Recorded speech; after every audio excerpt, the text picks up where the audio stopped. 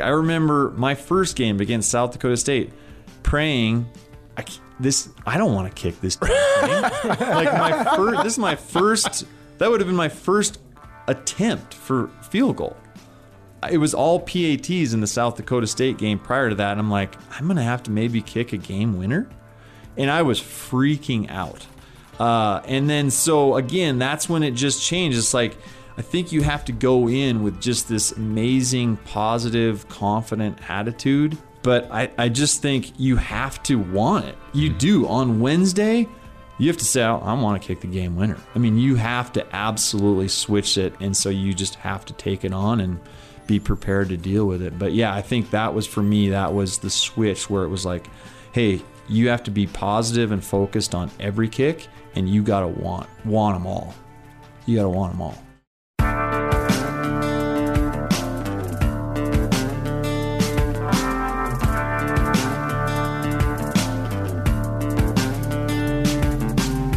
Hello and welcome to Grizz Greats, the silver anniversary of the 1995 national champions. I'm Colter Nuanez from my partner Ryan Tutel.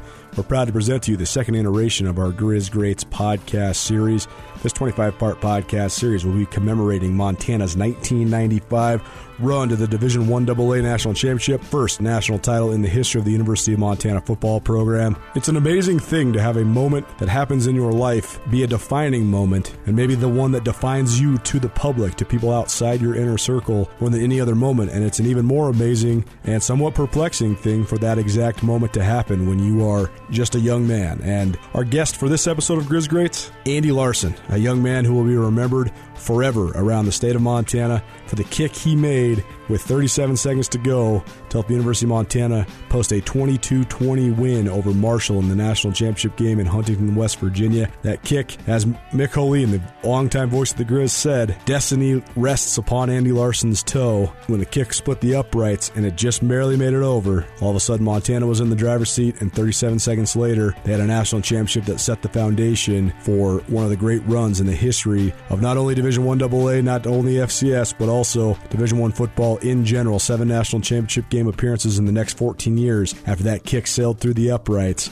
But Andy Larson, he has always been somebody that has embraced the attention, embraced the love of that moment. The fact of the matter is that kick sort of overshadowed what was a great career by Andy Larson as well. Obviously, it's a defining moment in a great career. But Andy Larson, he changed what kicking was at the University of Montana. They had a couple okay kickers in the 80s, but in the early 1990s, it was a position where they really struggled. I mean, Matt Wells, who became the all-time leading receiver in school history, he was the kicker before Andy Larson stepped on campus out of Helena, Montana. But Andy had been a guy that was a really prolific and really talented guy coming out of high school. He had a little bit of an up-and-down career starting in 1993, and he'll get into that in this interview. But he had some highs where he made some game-winning or crucial kicks, had some lows, like missing the extra point that cost Montana a playoff win over Delaware in 1993. But Andy talks a lot about that being a defining moment as well, and maybe the spark plug for his career. When it was all said and done, Andy Larson finished his career with 51 career-made field goals, which was the most in the history of the University of Montana. He had 194 career points, the third most in the history of Montana. Some of his records pushed down or overcame in recent years, only because, though,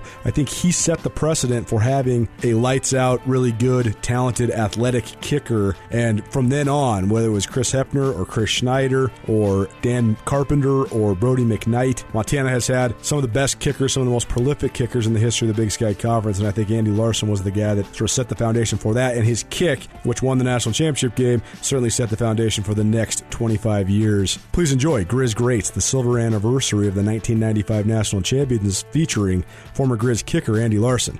As always, Grizz Greats proudly presented by Blackfoot Communications and First Security Bank. Welcome to Grizz Greats, the silver anniversary of the 1995 national champions. Ryan Tutel and Colter Nuanez here, and happy to be joined in studio, by God, by, well, can we say the hero of the 95 national championship game? Certainly one of the lasting memories that sticks with everybody. The kicker who won the game with 39 seconds remaining in that football game, Andy Larson, in studio with us. Hello, Andy. How are you? Hello. Good. Awesome. So glad to be here and talking about this. And it honestly, it never gets old. It is, when you just said silver anniversary, I was like, wow, I guess I am getting pretty old. So, well, you look great, man, for the people who can't be here. I mean, you got all your hair, you got your copper and gold Grizz polo on. I mean, you are ready to go here. Yeah. So we appreciate that. Let's go back a little bit. Yeah. Helena, Montana, Helena Capital, you played in high school. First of all, when did kicking arrive on the radar? Because it seems like people grow up with football and they want to be the quarterback, they want to be the wide receiver, whatever it is. But then the kicker, which obviously is crucial, it's like, sometimes you find yourself in that role. When did you get started kicking? It was one of those funny things. You connect with something maybe when you're younger that you're just innately good at. And it was one of my best friends bought me a kicking tee when I was in the 6th grade. We lived out of town on 5 acres, and I would just go out and kick. I'd be bored after school. And then I didn't start playing football till middle school, so I played, free safety, wide receiver, and then I was kicker and punter. And I'm kicking the ball through the end zone in Pee-wees, and then it just kind of kept on going, and it came naturally. I was a soccer player for a while, but I'm older than you guys, but soccer was not a big thing. Not in Montana at all, right? Yeah. I mean, it didn't even become a high school sanctioned sport until I think my junior or senior in high school.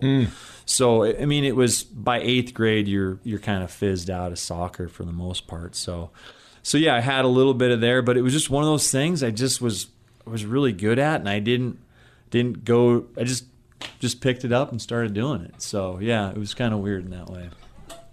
Back in the early 90s, Helena, Montana, one of the biggest questions I have is, for so long, Helena and Great Falls produced so many athletes in general, but football guys especially. And, I mean, both Helena High and Helena Capital were factories. I mean, there's 4, 5, 6 guys that are going to go play for the Bobcats and the Grizz all the time. I don't know what happened. I think part of it's this population decline and things like that. But what do you remember about just the landscape in Helena in those days? Because it seemed like athletics super important and super competitive. Yeah. It is interesting. I've talked to people in my age group, and it is so different. I remember in high school, there was not a lot much coverage of the Grizz and Bobcats in our local paper. Mm-hmm. It was so opposite of what it is now. I remember, having to read on the second page about Billy Cockhill, and he had, 7 catches or whatever for 85 yards. It was like, and then I didn't even know that Danny Downs was a linebacker at the university and a stud at that. It's just one of those things. I don't know. It is really morphed. I mean, when I came to school here, I remember being in the stands for my recruiting trip in '92, and the stadium was not full. It was sparse. My parents have had season tickets since they built Washington Grizz, so that was like, 85? Mm-hmm. And we were, same seats my parents still have. It's on the 50, about 13 rows up. They're awesome seats, and I have 2 more right there too. So, but I remember coming up for games. I'd play high school, sophomore ball. We'd come up to the game, and it was really, it wasn't the passion and pageantry that it is today. And so I kind of feel like we were part of that. So that makes it extra special too. And it was one of those things that, and sorry, you guys, I got probably derailed a little bit, but hey, it's a podcast. That's what it's all about. Right. The color change. I mean, we love these colors that I'm wearing right now, the copper and gold. I mean, but honestly, when they changed that, instead of seeing, I remember looking up in the stands, you'd have a green jacket, a red jacket, copper, there was no, and now when you look up, I mean, it's either white, black, maroon, or gray. It's just, there's so much unity in that. So I know that there was we didn't like it at the time, but I do think that George did make a pretty good choice on that and going back. And now you have a throwback, which has proven pretty effective at times too, to use, right? Yeah.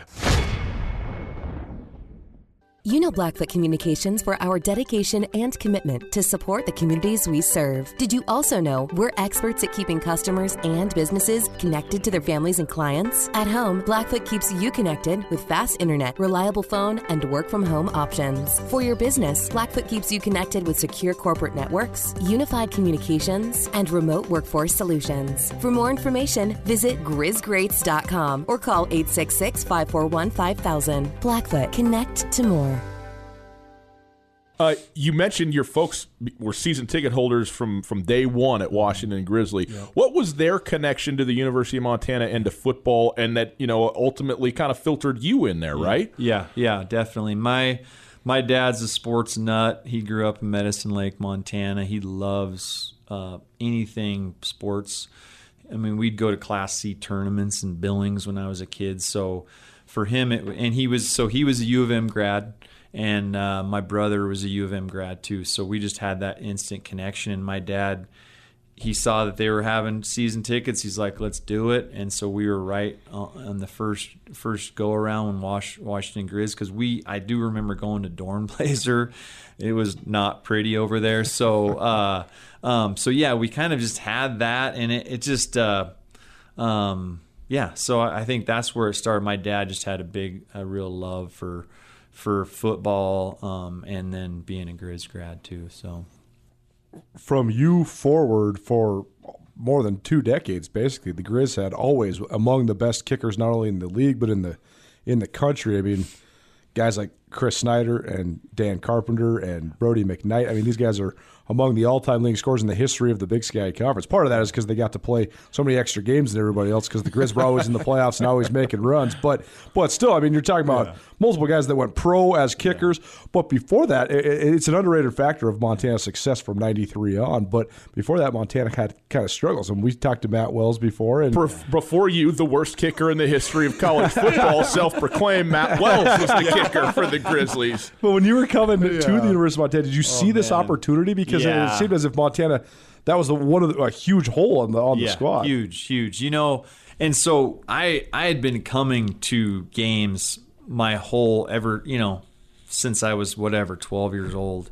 And so I saw, Grady Bennett punting, or Jody Farmer punting, and Kirk Deuce was a kicker, and Kirk Deuce was pretty solid, I think, from a numbers standpoint. And then there was a draw. I think he was maybe graduated late 80s or something like that. So he was a pretty good kicker. I remember watching him. But then it really dropped off, and it was precipitous. And I remember coming to a game, and it was ugly from the kicking standpoint. And I just, that was, for me, it was one of those perfect storms. I mean, people say, you were on scholarship, and I was like, yeah. I mean, what the U of M had prior to me, it was not even an option. They were going to give a kicker a full ride scholarship, and I happened to be the best kicker in the state that year, and it just it just worked out. Well, so, I want to talk about that. There's an obvious need. You're in high school going, these guys are terrible. So that's maybe one good indicator. Yeah. But also, the coaching staff has to decide that they want you, and being the best kicker in the state certainly helps that, but you can get a guy from anywhere. So what was it that led them to you to say, okay, this is the guy we want? Yeah, I mean, again, I think I was I had a pretty big leg in high school. I mean, I would kick balls on the kickoff through the uprights. And I hit a 47-yard field goal first game of the season against CMR, hit a 42-yarder. So I was not just on the radar at U of M. I was getting a little traction out of state too. Where? Mostly just kind of local kind of stuff, like a Wyoming, or I remember getting a couple letters from Oregon and some of that stuff, but maybe Washington State. And then, for whatever reason, I had a mental block. I had a hell of a time with PATs, and you can go back and look through. I mean, whether it was just one of those free throw things, you're just loss of focus. But I mean, I was kicking huge field goals and had a big leg, but I think I missed 5 or 6 PATs my senior year. And so just those are the kind of little things at those big schools. And so some of that stuff started to drop off a little bit. So it really ultimately ended up at Montana State or U of M is really what it came down to. So it was a pretty easy decision for me. But yeah, so I think, and then even those PAT struggles, like Wellesley just alluded to, you know, I missed a PAT against Delaware, and it was, I don't know. I think I finally solved that after my sophomore year. My junior and senior year, I don't, maybe missed one, and that was, I'm going to blame that one on Justin Olson. Because Laces out, the ball was laying flat on the ground. So. This day and age, there's so many coaches compared to what there was then. I know you guys had some restricted earnings, student assistants basically is what they called them, but half the amount of coaches that were full-time coaches, and a lot of times the special teams aspect went by the wayside. But what do you remember when you first came to the University of Montana as far as the priority on special teams and just the way that practice went, and if you were getting the proper attention maybe that you thought you needed to become elite? Yeah, no, I think that was one of the big factors for me in choosing U of M is Coach Bruce Reed, which was Don's son, was the special teams coach. And there was not a lot of coaches, you're right. At Montana State, I was like, well, who's going to be my coach? And, I'm talking to Cliff Heisel, and I can't remember what he said, but I don't know if you guys had a chance to meet him, but that guy Coach scares Heisel. The shit out of me. It's like, holy. I was terrified of him. I mean, even when he was in his late 70s and he could barely walk, he's the orneriest, toughest SOB you ever met. Yeah, he came to practice with his big blue duster on and chewing, and he had this just look, and I can't remember who he said my coach was going to be, and I think maybe he might have been involved. I'm like, this is not good because I mean, my head coach, Jim Tuss, knew Cliff pretty well. They played football together. Jim Tuss was from Great Falls, and he was he played actually running back at Montana State. So he came from that same mold. And Coach Walt Chauncey was more of my kicker coach, and he's more of a smooth operator and more tactful than Tuss was. But so that was a huge factor in having Bruce Reed, because I had somebody there that was my coach. It wasn't just the DB coach or whatever helping out. So I thought that was pretty unique, and at that time, I think you're right, Coulter, that was not the norm. It seems like that kickers in football have a fraternity that's unique to every other position, and so your family is a Grizz family. The coaching situation is better in your eyes at Montana at that time and all that. But Jan Stenerud is arguably the greatest kicker in the history of the sport, right? Yes. And he's a Montana State guy. Yeah. Was that ever something where you were like, man, like there's not really a kicking lineage at the University of Montana, and here this is a Super Bowl champion that has gone here. Was that something? Oh, yeah, without a doubt. I met Jan. We used to go, I'm a big skier, so we went up skiing up at Bridger, and I met him, when I was 12 years old, and he was definitely one of those people in the back of my mind. And we went to a lot of Cat games. My dad is just a fan in general, so when they made their run in '84, we went over to those 2 games and froze our butts off watching Rhode Island and whoever else. But yeah, so I remember those, and it was not lost on me, because if you go back and look, the Cats had a terrible kicker at the time. I remember going to a game that season, and he was missing stuff left and right. So kind of it was primed either way for that part of it. I mean, I could see that there just wasn't that talent there, and so I'm like, I'm going to come in here and it should be doing fine no matter where I go. But I do think, just having Don Reed is, if you had a chance to meet him, I mean, he is an absolute phenomenal person. I mean, everybody on the team would be, it's like our grandfather, that you just super, super respect. And he just was so easy going.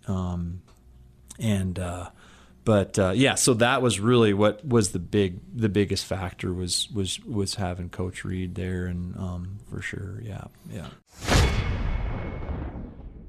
Grizz Greats, the silver anniversary of the 1995 national champions, is sponsored by First Security Bank in Coulter. While First Security has long been a supporter of the University of Montana and UM athletics, people might be surprised to know how much First Security Bank, in fact, influenced the University of Montana program and the path they were on directly. Back in 1993, the Grizz were on their way to their second ever berth in the Division I AA playoffs. Previously, in 1989, the only other time Montana had made it to the Division I AA playoffs. And at that time, first-round home games awarded via a bidding process. And so to help support the Grizz football team as well as fortify the faith throughout the community of Missoula, Bill Boucher, former president of First Security Bank, stepped up to the table to help the University of Montana guarantee any potential revenue lost for the first round of the playoffs. And, of course, that was recouped in a big way as the University of Montana in 1993 then started the first of 17 straight playoff berths. And in 1995, that local optimism was turned into national prominence as Montana made a run all the way to the 1995 national championship. First Security Bank is proud to sponsor Grizz Greats, and this 25-part podcast series commemorating the silver anniversary of the 1995 national champions. First Security Bank, a proud supporter of Grizz athletics and the University of Montana. Because of some of the fallout from the Earl Salmonson era at Montana State, Montana was getting pick of the litter when it came to Montana guys. And so many of the guys that ended up leading Montana to that 1995 championship team were from Montana, but kickers always seem to have a distinct view on the game because you watch so much of it. A lot of times kickers are analytical guys, detail-oriented guys, and fans of the game while also participating in the game too. Do you remember a bunch of your teammates in high school, and was that a factor as well, just thinking, hey, I know these guys can play and we could do something special here at Montana? Yeah, without a doubt. Jason Crebo was one of my best friends in high school. And he wouldn't even tell me where he was going until it was almost right at the last minute there. And I know Wyoming was close with him and maybe a little bit with the Cats. But, so I do think, Paffer, Josh Paffhausen came here and just, hearing about, Eric Manzanares, and didn't play against him, but knew he was coming here. And it's funny,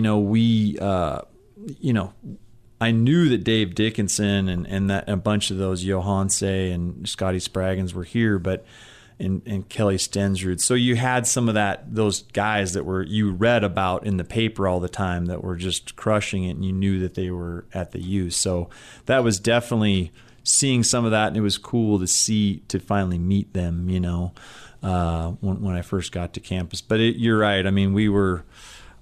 We had. I think there was the cream of the crop over on this side for sure. When you kick a field goal to win a national championship, it's easy to be friends with that guy. But kickers in general have sometimes been ostracized within the realm of a football team. I think Parcells famously said kickers don't got to play, they just got to kick, and that sort of mentality. When you first got to the Grizz and are on the team, what was the integration like for you from a teammate / friend sort of standpoint? Yeah, I think too it is a very, very unique position because you're not on offense and you're not on defense. And it just depends on how you kind of interject yourself. I was an athlete. I did track and field, I did long jump and javelin, and I played football, played basketball. So I was a decent athlete. I wasn't as good as like Carpenter. He was a fantastic athlete. But I think, there's a little bit of respect there. They kind of realize that, you have some athleticism. Right. And I think there's a little bit of respect there. And then I think it's two things is, I'm a pretty outgoing person and pretty just a amenable guy. I don't, I'm not going to take a hard line one way or another. I'm extremely competitive, and I think they saw that. But and you also have to have extremely thick skin. If you get bent out of shape in college as a kicker or punter, it's not going to work very good. I mean, because you're getting constant barrage from players, coaches. I mean, but you just, that's just part of the what comes with the territory. We've all played, high school football. It's the same kind of stuff going on.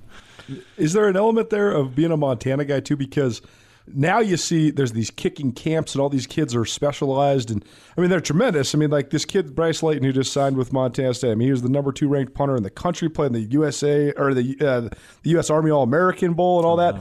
But I don't think he played a second of another sport, nor did he play a different position in football. And I think that the guys that have come from Montana, they've been kickers, like you're saying, they have athletic backgrounds, so they know how to compete. Yeah. It's not just the dorky little kicker, right? Like Dan Carpenter he was the best tight end in the state of Montana when I was in high school. You were scared of Dan Carpenter. He wasn't like this kicker. He was 6'3", 220. I think he was dunking in hoops too, exactly. Right? Yeah. He was this beast athlete. And do you think there's an element there, though, that the fact that you come up in Montana where so many people play so many sports and you kind of get that competitive edge, not just this specialist kicker?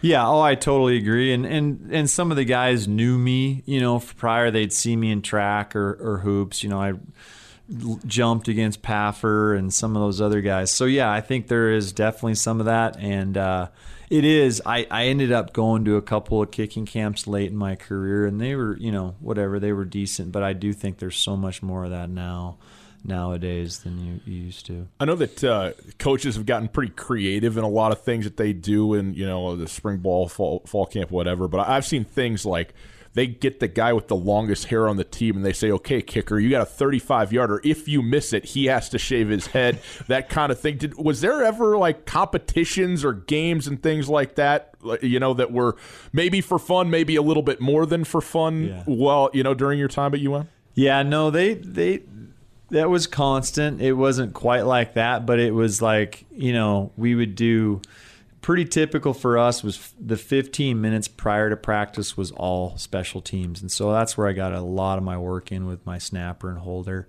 And then I was kind of free reign for a couple hours. And then, depending on the schedule, we were doing team stuff. And then it would be, whatever Coach Reed or Coach Denny, he would yell out, okay, we're doing goal line or something. And run out there, 4th and 7, just kind of try to do some game simulation stuff. Mm-hmm. If Larson hits this, we're going home. If Larson misses this, we're running. Yeah. So there was definitely some of that stuff, and I didn't hit all of those.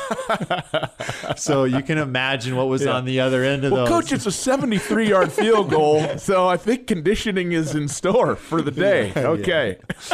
So you mentioned coming to games in the early 90s when you were in high school, but it seems to me that there was this tipping point in 1993 when Dave Dickinson leads the comeback against South Dakota State, and then all of a sudden he's the man, and the energy around the program, the fervor for the program starts to build. Yeah. But do you remember that tipping point, and at what moment did you realize, wow, we can actually take this program to a nationally elite level? Yeah, no.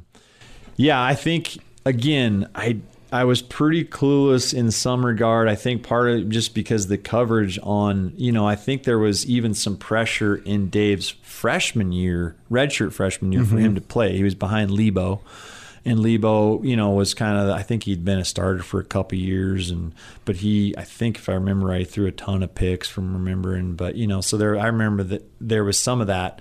And so when Brent Williberger and Dave, it was kind of a real dead heat. There was nobody at the initial, and so when we went to Oregon, we played South Dakota State first game. That was my first college game, and we have that crazy comeback. Mm-hmm. And I think that was Dave is for real. That was a reason why he was, what were we, 24-0. Mm-hmm. He was 24-0. And it's just that kind of hit home. And there was Guernsey and just some of the other players that were kind of just we found ways to kind of get that deal done. And then so I think that was oh, wow, Dave is really good. And then we went to Oregon. Oregon was absolutely, I think, the game changer. It was that from then on, we just had this massive amount of confidence. Even though we lost that game, we just looked at Dave. I mean, that's where that was really the first time I'd been a part of somebody like that. And there's a reason why he's in the College Football Hall of Fame. You see people, they're just different. And everybody on our team saw that confidence that he had. And it just made us bigger, stronger, faster, more focused. We have 5 more minutes, we probably beat Oregon. I mean, Dave didn't start, he didn't even come into the game until I think second half or late second quarter or something. So that was, and we lost by whatever it was, 4 or 5 points. But yeah, so that was absolutely the big difference. And then from then on, we just started rolling people. And then it just caught fire. So that was absolutely awesome. And then, but yeah, it was super fun you could feel it without a doubt. You know Blackfoot Communications for our dedication and commitment to support the communities we serve. Did you also know we're experts at keeping customers and businesses connected to their families and clients? At home, Blackfoot keeps you connected with fast internet, reliable phone, and work-from-home options. For your business, Blackfoot keeps you connected with secure corporate networks, unified communications, and remote workforce solutions. For more information, visit grizzgreats.com or call 866-541-5000. Blackfoot, connect to more. Yeah. Right after that Oregon game, then you guys go on this massive winning streak in 1993, win 9 in a row, get all the way to the Division 1AA playoffs, and then here's the Delaware game. I know this is probably this was probably a bad memory for you at the time, but Montana ends up losing that game 49-48, a missed PAT. Yeah. But how much did that set the stage for the rest of your career? Yeah, so just one little footnote. I mean, it was about 10 degrees. The field was frozen solid. So maybe give me a 10% out on that one. I just like the fact that a kicker went for a footnote. That seemed apropos. I think it does. Yeah. So, but no, it that was a hard one because again we knew we had a great team. I just don't know. I don't know defensively. Obviously that was a crazy game. I've never seen a game like that where it was just they ran the ball, we threw the ball, absolute track meet. We went up 48-42. I missed that PAT, so we're only up by 6, and there was like a minute 35 left in the game, and they scored in I think 32 seconds or something like that. So we actually got the ball back. We're starting to drive and maybe potentially a field goal. So I mean, it was a crazy game. So, but yeah, that was absolutely a tough pill to swallow. Unfortunately, you would think that would kick me in the butt, but I had some sophomore kind of slumps. I mean, sophomore year was really ugly. It was just up and down, really extreme. I think I might have been, the Ole's player of the game one week, and then the next week I can't even hit a field goal. I was just a mess. Well, what is that like? Because my only comparison is to golf, where I've only been off, notably. But like it is such in one sense, all positions are like this. You can have a great game as an offensive tackle, you can have a bad game, okay? Yeah. But for kicking, it just seems maybe it's just so obvious because it's just binary. You make it or you don't. Yeah. And also, like, you can feel it one week and then not the next week. What is that? I honestly think I think Coulter kind of alluded to it early. I love college football. I love football. I love watching it. So it was like, what do I do with all this time in a 4-hour game? And that was the first time that I really wasn't involved in just kicking, and so do I root like crazy and am I cheering, or am I kind of just this subdued guy and stay focused and, be the kind of the machine or whatever. So I just really I had struggled for a couple years on how to kind of just get myself mentally prepared, because you could sit around for 30 minutes and not do anything. So to stay kind of in the game, do I just sit over on the bench and not even watch the game? I mean, that, so I just really struggled with that. So it's just, I think for me, it was just finding that way. And for the absolute, again, sophomore year was really rough. Northern Iowa, thank God the kicker bailed me out on that one. He shanked a 37-yarder for the win after I'd missed, I think, 2 field goals and a PAT that game. So that was absolutely the bottom of the barrel. And then the next week was McNeese State, and McNeese State was they were absolutely loaded coming from the Southland, and we jumped up on them 27-7. I was having another terrible game. Missed a field goal, missed a PAT. So we're up 27-7, start of the fourth quarter. They come cruising back and are up either 28 or 29-27. And I just remember literally just saying, give me one shot. I want one shot. I'll not let you down. And that's all I was thinking. I just had to, I was absolutely pinned into the corner, and it was, do I just crumble up into a ball, or do I just fight myself out of that? And that's what I did. I just was pacing the sidelines, just saying, give me one more chance. I want one more chance. I don't care if it's 50 yards or 20 yards. Give me anything. I'm going to make this damn kick. And I mean, that last drive is insane. We had no business probably, I think Guernsey was, throwing the ball back, and Shalon Banker makes a couple of great catches, Wellesley, and for Don Reed to trot me out there on a 37-yarder in solid mud for the game winner was, that was huge. And that was the absolute, for Dave, it was the Oregon game. For me, in my career, it was the McNeese State game. So yeah, it's one thing to, if you've missed a couple of kicks, you just any scenario to get back out there, that makes all the sense in the world. But also, if you kick long enough, games are going to come down to that last play, which often can be a kick, right? Yeah. And I'm wondering, understand, like, if you want to be clutch, you want to be able to thrive in that moment. But like on Wednesday, are you going, man, I hope it's up to me. I hope it's a 1-point game, and from 42, I'm going out there. Are you like hoping that is the way it develops, or do you go, let's win by 40 and let's all go to snack time? So again, that first 2 years of college, that's what it was like. I remember my first game against South Dakota State, praying, I don't want to kick this thing. This is my first. That would have been my first attempt for field goal. It was all PATs in the South Dakota State game prior to that, and I'm like, I'm going to have to maybe kick a game winner, and I was freaking out. And then so again, that's when it just changed. It's like, I think you have to go in with just this amazing, positive, confident attitude.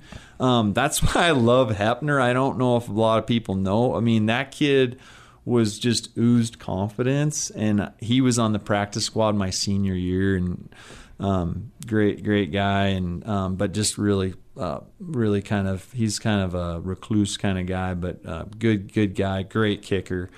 But I just think you have to want it. You do. On Wednesday, you have to say, I want to kick the game winner. I mean, you have to absolutely switch it, and so you just have to take it on and be prepared to deal with it. But yeah, I think that was, for me, that was the switch where it was like, hey, you have to be positive and focused on every kick, and you got to want them all. You got to want them all. You mentioned you kicked the game winner against McNeese State to go to the semifinals of the playoffs in 1994. And then, that Youngstown State team was loaded. That's Jim Tressel's dynasty. I think they won 3 out of 4. They pound you guys, and then but then you're coming into the 95 season, and then you have that game-winning kick against Northern Arizona too. Yeah. So was that another turning point for you then? That was where, like, this is where I knew everything had changed. the McNeese State, when I went to Youngstown, I was like 100%. I'm like, I'm not missing another kick, as long as this season goes and whatever. I think I had a couple PATs or whatever. I don't remember. But so then the next year I was just rolling. And when I went out there, I was like, this is down the middle. This is money. I mean, I was like, I went out there with just crazy confidence, knew I was going to hit it. Boom, it was right down the middle. It was one of those things. It was like, that's what, that was the difference between sophomore and junior year. And then, I'm sure you guys will ask about the big kick, so we'll wait about that one. But yeah, so, yeah. Who was the battery? Who was your snapper? Who's your holder? So in Eric Manzanares. Was it Tofanelli? Well, so I know my holders. So it was okay. Mike Gokachia. Yep. For my first 2 years, and the guy had the worst hands on the team from like catching. He was a safety, but he was absolutely money. I mean, from a holding standpoint, every ball right on the same exact spot. It was so perfect. So we have this great relationship still. Larry Tofanelli was my holder in 95, and he was absolutely money too. And then senior year, it just really Justin Olson. I mean, it was kind of just Raul Pacheco ended up. He was terrified of me kicking his fingers. And that's the last thing that you want for a holder. I mean, all those guys, Justin Olson laid the ball flat. Raul was afraid I was going to kick him. I mean, he was holding with his middle finger. It was a struggle. So they kind of got progressively worse. But Eric Bueller is the one that would kick my ass if I forgot that he was. Yeah. So, but Eric Manzanares, Dennis Skates for my first couple years, and then Eric Manzanares and Eric Bueller. I think it was Manzo got his hand stepped on. Both of them were D linemen, and so Eric came in. But for the kick, Manzo and Tofanelli. In that national championship game, it is a low-scoring game, certainly by Montana standards. Yeah. Defensive struggle. You walk out there, you break the ice, score the first points of the game, and touchdown to Wells. You come out, hit the extra point, up 7. There's an interception on that following drive and a late, long field goal attempt, the one miss of the day. Yeah. But that first half, you got the lead initially, you got the extra point, then couldn't quite knock it in on from distance going into halftime. But where were you at that point going into the break? Yeah, I was pissed off about that kick because I had been kicking phenomenally that year in the playoffs. I don't know if I'd missed a kick up until then. That might have been my first miss. I can't remember exactly, but most of them were PATs because we were just housing everybody. But I had a lot of confidence going. I hit that 48-yarder in the first quarter. That was my longest field goal of my career. So I felt good, and I just crushed that ball. I can't remember if it was a 42-yarder or whatever it was, but I just pulled it left a little bit. But I was really pissed off that I missed that because we needed those points. I knew how bad we needed points, and everybody. I mean, coach was pissed at me. I mean, so I let the team down. So I came in and I did this in high school, but I didn't do this much in college. Sometimes I just take my helmet and just wrap something. And I remember coming in and just taking my helmet and giving my locker the beating. And everybody's like, "Lars, settle down, man. We need you for the second half." I said, "I know, I'm good." I needed to get that out of me. Yeah. I needed to get that out and kind of get right. But go back to the first kick because, like you said, 48 yarders, which was good from 55 or more. Yeah. I mean, you banged that thing. Yeah. How high were you to go, let's roll? Yeah. Yeah. No. Yeah. I mean, I felt really good, even in the second half. And I think I had, another PAT maybe? I'm trying to remember, but what was it? Was it 13? 13-10 at half, 13-3 at half. I think that's right. 13-10. Yeah, something like that. At halftime? Yeah. Halftime 13-3 I think it was maybe? 10-3 at 10-3. half. Okay, Yeah, it was 10-3 at Okay, halftime. So I had a PAT, but yeah, I think I felt good. I was still riding pretty high. I felt good, and I was mentally where I needed to be to go out there and kick that kick. I honestly, people ask me all the time. I don't really remember walking on the field. I mean, it was just weird. I mean, I knew what was on the plate, and so I was just trying to, keep that at bay. I don't really remember much except that I don't remember walking on the field. They didn't ice me, which I remember being a little surprised at that. That wasn't I don't know if that was a thing back then. But they had 3 timeouts, plenty of them. But I remember I just don't really remember that part of it. The next thing I remember is seeing the kick, and it was right hash, 27-yarder. And most people don't know, but college hash marks are outside of the posts. Yeah, they're 2.5 yards outside of the post. So that's a pretty harsh angle. One of those short kicks with those hard angles, because you have to move your plant foot, or it looks like a layup, but it's just not. I mean, because the way that you're coming into the ball. In pro, it's different because their hash marks are right on. It's not really much of you have to do with your plant foot, but the ball was ripping left hard. And those are, again, back in the days when the goalposts were only probably 25 feet tall. They weren't like 50 now. It might have just skidded off the pole if it was the 50-footers. I mean, came in, and I just remember looking at the refs and them just running out and putting their arms up. And that's what I remember, and just like absolute elation. Elation, not relief. Yeah, I mean, yeah, probably both, actually. Yeah. Elation, relief of I can't believe what just happened. And I started almost hyperventilate. I mean, I was just so jacked. I just remember that. And there was this little mini dog pile over by the, and I'm like, I had screamed so hard and was yelling that all the breath had been sucked out of me. And then I got 5 dudes laying on me that are about 1,200 pounds. I couldn't breathe. But yeah, so yeah, that was, it kind of a, that you're in the zone. You don't really remember. It was kind of, I guess, as much as you're going to be in that kind of thing.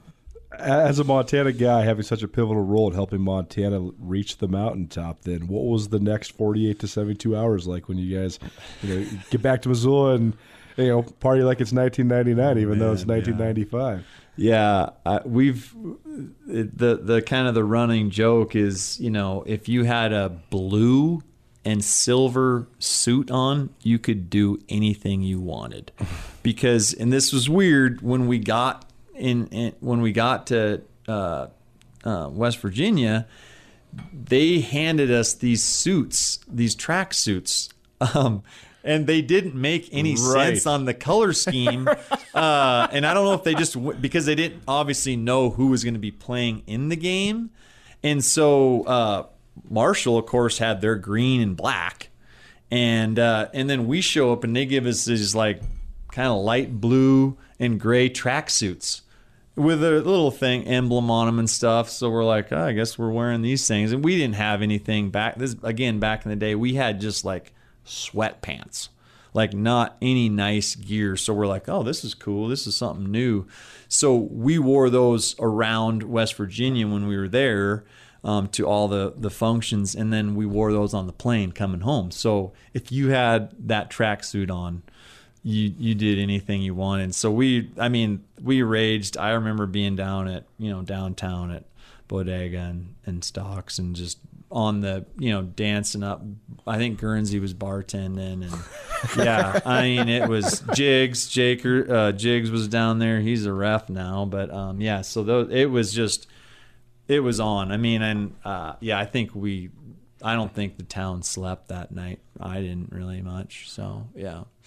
He asked you about the 48 hours following the kick. I want to hear about the 39 seconds following the kick because you make it, but it's not a walk-off. Yeah. And they got 3 timeouts, and they started getting it going a little bit offensively. So what was that like? You got the euphoria of making it, but it's still not ring on the finger yet. Totally, yeah. It was, and if you go back, it was the one kind of frustrating thing is on special teams, Coach Bruce Reed, if I wasn't kicking it to the end zone that day, he would have us squib kicks almost every kick, which are super annoying. You just don't want to be squib kicking all the time, but we squib, probably 50% of the time, which I didn't really like, but and they had a phenomenal returner in Parker.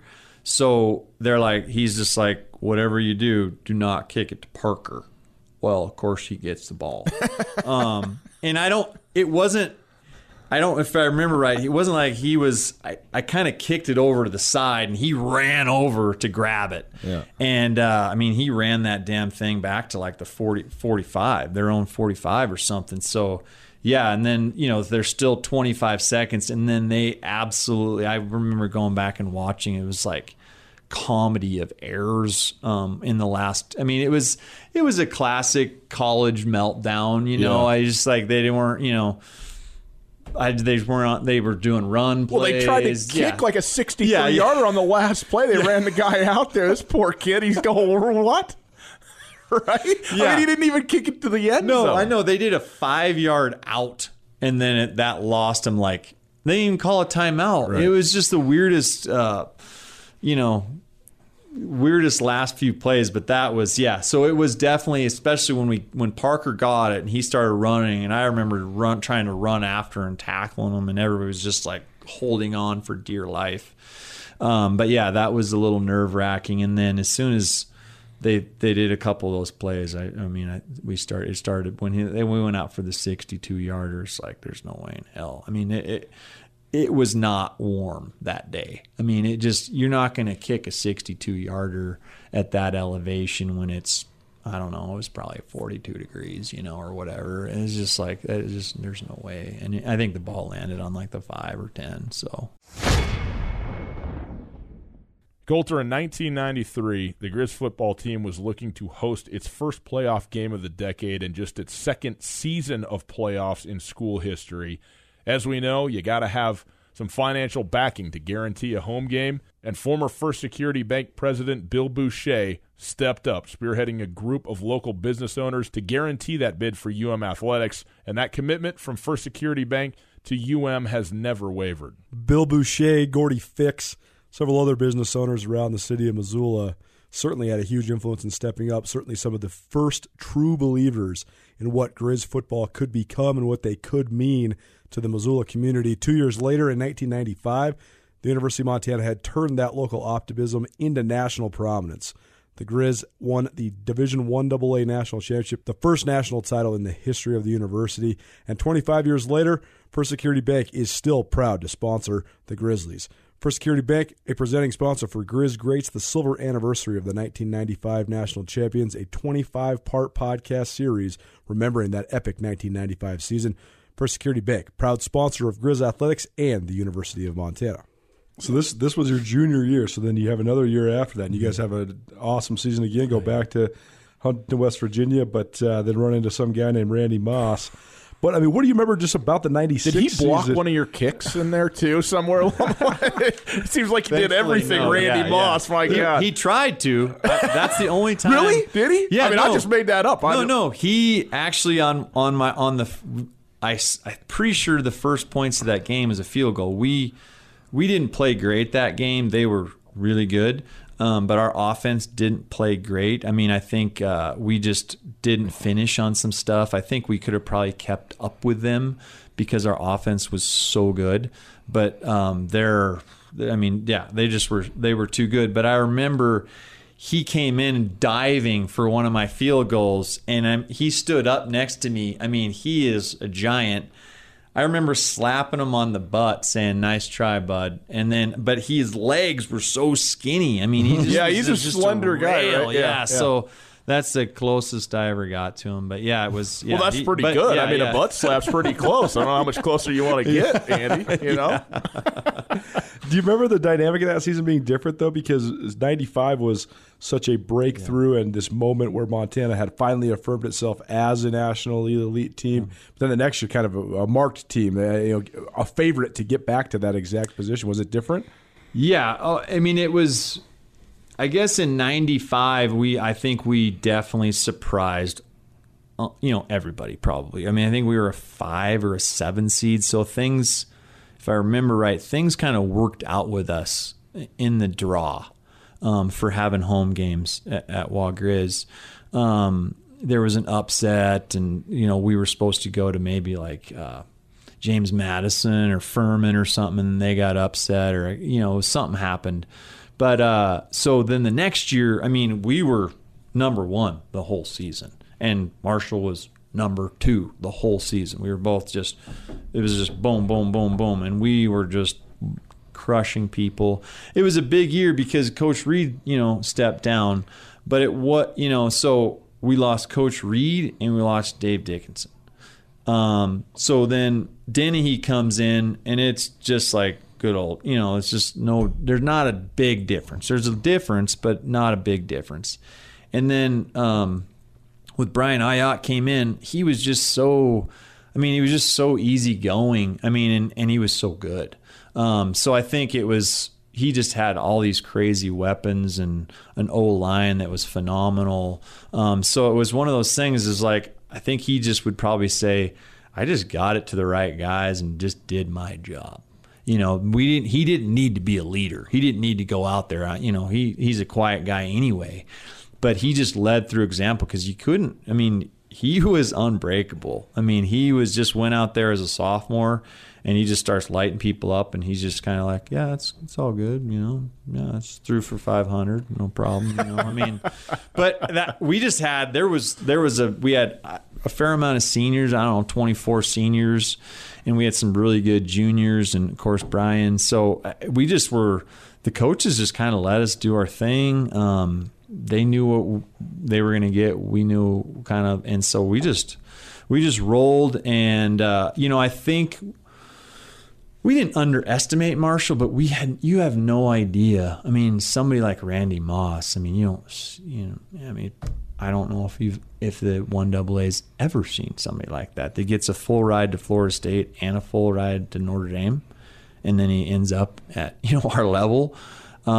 So we didn't understand like how good he is, and you couldn't see it on tape. I mean, you can see he's fast, but when Sean Gokachia is bouncing off him, and Blaine McElmurray, the fastest guy on our team, can't keep. It's just like, what is the deal? And they were absolutely loaded on the O-line, and their running back went pro too.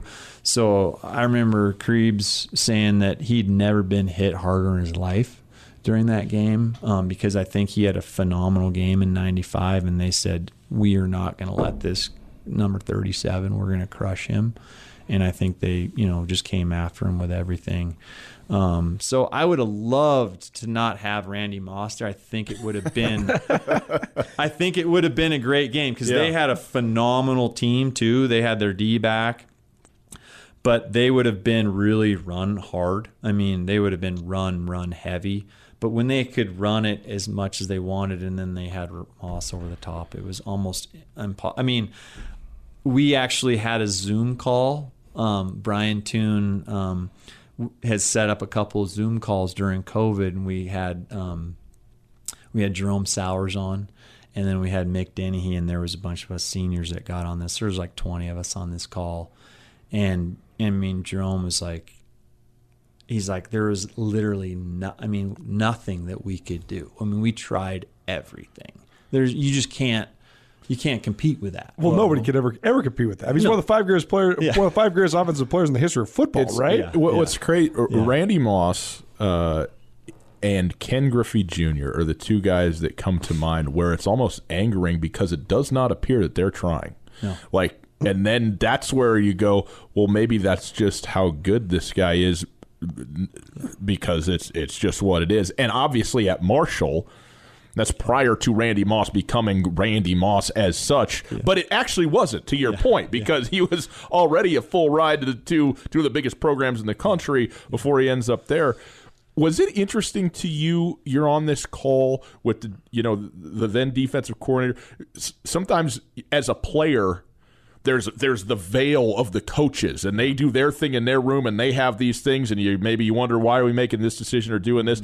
To then have well, here's what we were thinking, and have it all laid out there for you. Was that cool in a certain way to kind of get that, or what? Yeah, it was interesting to hear that, because it was kind of, I had no idea, because I love the game, but I don't know the game, rolling coverages and, cover 1, 2, all these different things that they can do nowadays. And, he just talked about some of that stuff that they tried. And, and our defense was great. We had Blaine McElmurray. There was, you could put him anywhere. You had Ryan Palma. You had Goke. You had some seasoned guys. We had some, pretty good corners at the time too. So we had some guys that you could do some different stuff with and get creative. But yeah, it was really interesting to hear that perspective, to say that, no matter what anybody says, we tried everything. Yeah. And it still wasn't good enough. Tell us what you've been up to the last 25 years, because you've been around and then you've been back. Yeah, so what's going on with Andy Larson? Yeah, no, it graduated from the U in 97 and went out to Portland, Oregon, worked out there for a while. I had some family. I was kind of chasing a girl. Then went back east to Boston, Massachusetts for a couple years, again, chasing that same girl.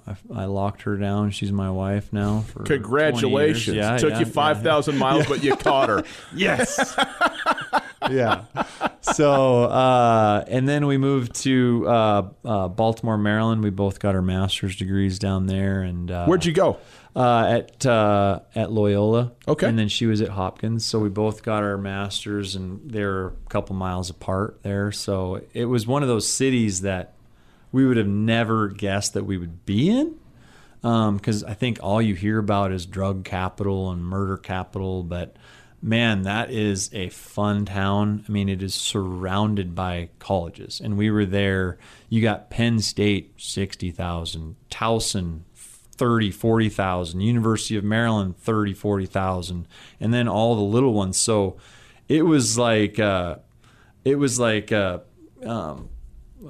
just intramurals on steroids. There was 2 leagues of everything, whatever you wanted to do, volleyball, and we were young, and we played volleyball, flag football, and it was a young, super fun town. And the only thing I think about Baltimore is Justin Tucker. So there you go. There's my tip of the cap there, and maybe some guy named Ray. Yeah, right. So that was, we stayed there a lot longer. We were there for 8 years. And had our first child out there, and we were both, she's from Helena too, and we just said we got to get back home, and started interviewing, and First Security Bank. So what do you do at First Security?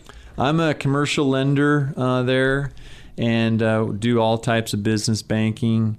Been there it'll be 12 years in September. Wow. So yeah, it's an awesome bank. We've had a couple of great presidents through the years. Bill Boucher, I played with his son Mike, and then Scott Burke now is the president. He's been the president for about 15 years, and he's a phenomenal person too. So it's just a good crew. Yeah. Well, we'll get you out of here on this. It's such a dichotomy where, on one hand, you have this moment that no one's ever going to forget. And it's one of the pinnacle moments in the history of this town and this university, let alone just the football program. But on the other hand, sometimes that sort of thing can define you. And that was when you were, 20, 21 years old? 21. So, how do you balance those two things? Because no one's ever going to forget Andy Larson. No one's ever going to forget that kick. Yeah. But also, you've accomplished a great deal in your life since then, too. So it must be an interesting dynamic for you as the guy who made that kick. Oh, without a doubt. And it was so interesting when I left here.